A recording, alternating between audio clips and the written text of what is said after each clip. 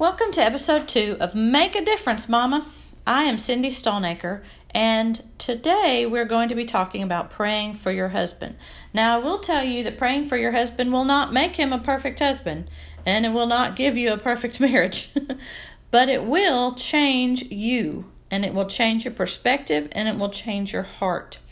I'm going to be referencing a couple of books today. The first one is Fervent by Priscilla Shirer, and it is an excellent book about all topics about prayer.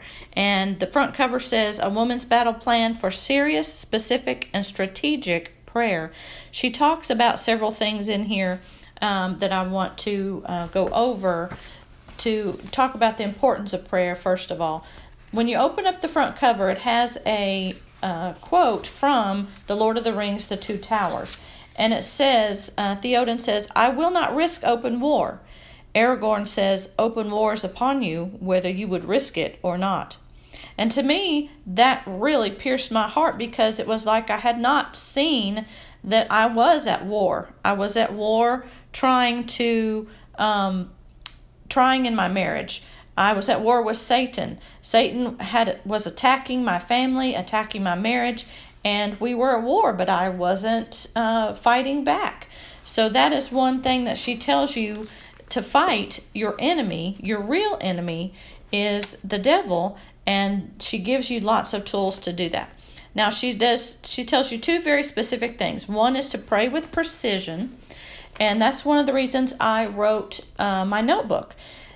She tells you when you know exact things to pray about for your husband, like he will tell you or you will notice things, write those down. That's what he appears to be struggling with, and you need to pray with specifics about that. Now, sometimes I'll just say general things like help him to have a good day and help him to be a good witness.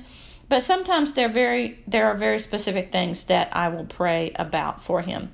And number 2 is use God's words back to him. They're powerful. He wrote them down for us, and we can remind him and ourselves of the promises that he made, and we can remind ourselves of his power and his love for us. Ephesians 6:18 and 19 says, Pray in the Spirit at all times and on every occasion. Stay alert and be persistent in your prayers for all believers, and pray. She has 10 strategies in her book about what Satan is going to battle against. He has 10 strategies. 1, against your passion. 2, your focus. 3, your identity. 4, your family. 5, your confidence. 6, your calling. 7, your purity. 8, your rest and contentment. 9, your heart. And 10, your relationships.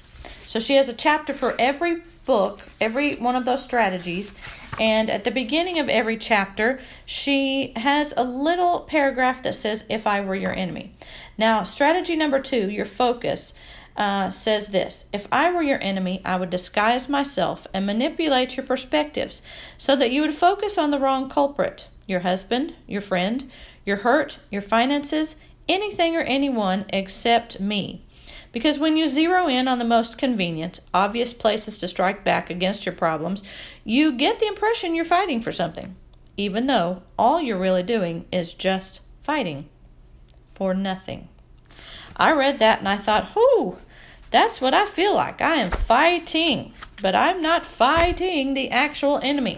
So I read the rest of this book, got some good strategies, decided to pray for my husband. Here's some things that she mentions in the book also.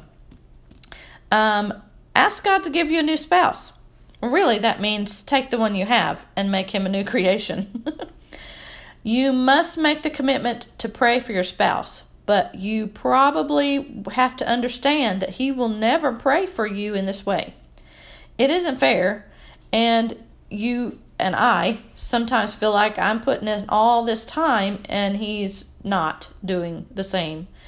But in reality, I'm putting in the time for us, and we are reaping the benefit.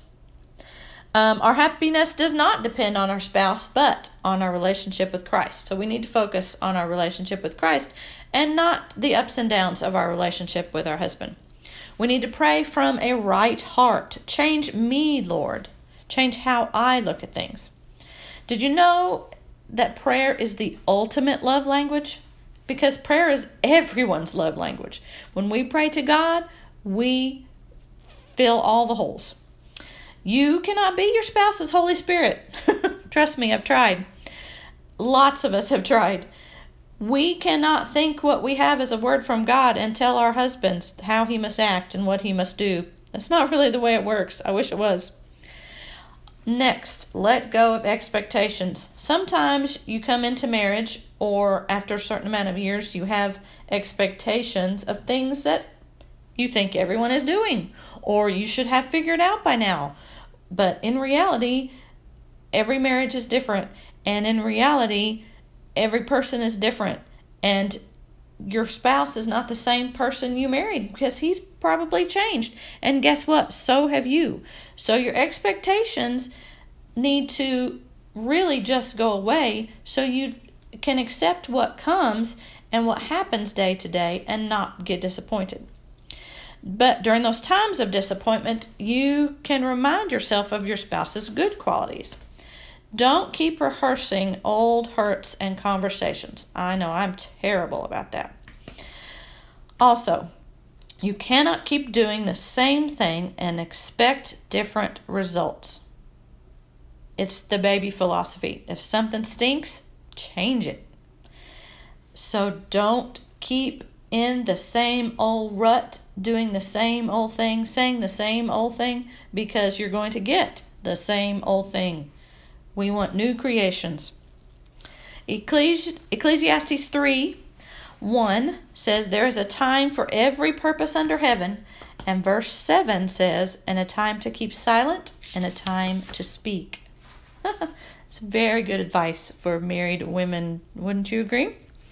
Proverbs 29:11, a fool vents his feelings, but a wise man holds them back. And here's one of my favorite verses, Exodus 14:14. The Lord will fight for you. You need only to be still. Sometimes the way the Lord gets to our husband is through us not doing anything but praying.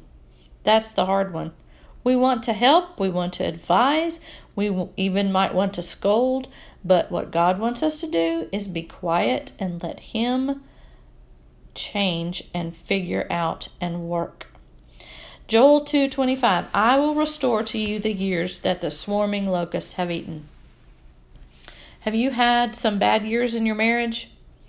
That is a prayer that you could pray. The swarming locusts come and they decimate an entire crop, and you think, I'm never going to get that back. But you know what? The next year you plant new seeds, and God is telling us right here, He will restore the years that the swarming locusts have eaten. He will give us that back. We need to pray and be faithful. Now, the next couple of books I want to talk to you about are written by Stormy Omartian. And I found her book, The Power of a Praying Wife, several years ago. And it has several chapters, one for certain things in his life, like his work and his talk and his walk and different things like that. But you know, the first and biggest chapter in prayer is about you. You pray for yourself to be the right kind of wife that he needs. And I can remember times where I like, oh, my husband is being such and such today. Which chapter should I read? And God reminded me that wasn't really the attitude of prayer that I should be having. So I would just pick 2 chapters and read sequentially every day for my husband. Then she also has another book came out recently, The Power of a Praying Wife Devotional. And it has a lot more prayers, a lot more topics. And the prayers go into prayers for me and prayers for him and prayers for us together. And so that was really helpful. You can look at that if you're dealing with different things like forgiveness or having a cheerful heart, when he has to be away, being like-minded, financial wisdom, all that kind of stuff. So those are excellent books. And you don't necessarily have to have a book to start praying for your husband. You can just find some verses and insert his name in the verses. keep a prayer journal and that kind of stuff. But the important thing is that you pray for your husband. Don't be discouraged. The Satan will try to tell you it's not working, but it is. It is. You have to be faithful, and your marriage depends on it. So I encourage you, mamas, today and every day, whenever you can, to pray for your husband. Your marriage needs it, and your marriage depends on it. Hope you have a great day.